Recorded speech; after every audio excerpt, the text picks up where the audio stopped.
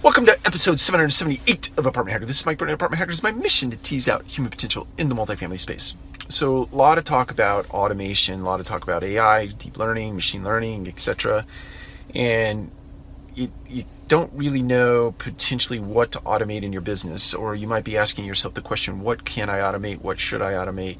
And there's a simple way to get to that conclusion, or at least as I've been reading lately, these are the things that resonate with me most. One of the things was, if you touch something more than 3 times, that's something you should automate. If there's a thing that keeps coming your way, right, that's rote or routine, or you could almost go, man, I wish I could figure out how to get that thing off my plate, that is something that would be subject to automation. So just one rule of thumb for this video today is that if you touch something more than 3 times, that is an opportunity to automate. Take care. We'll talk to you again soon.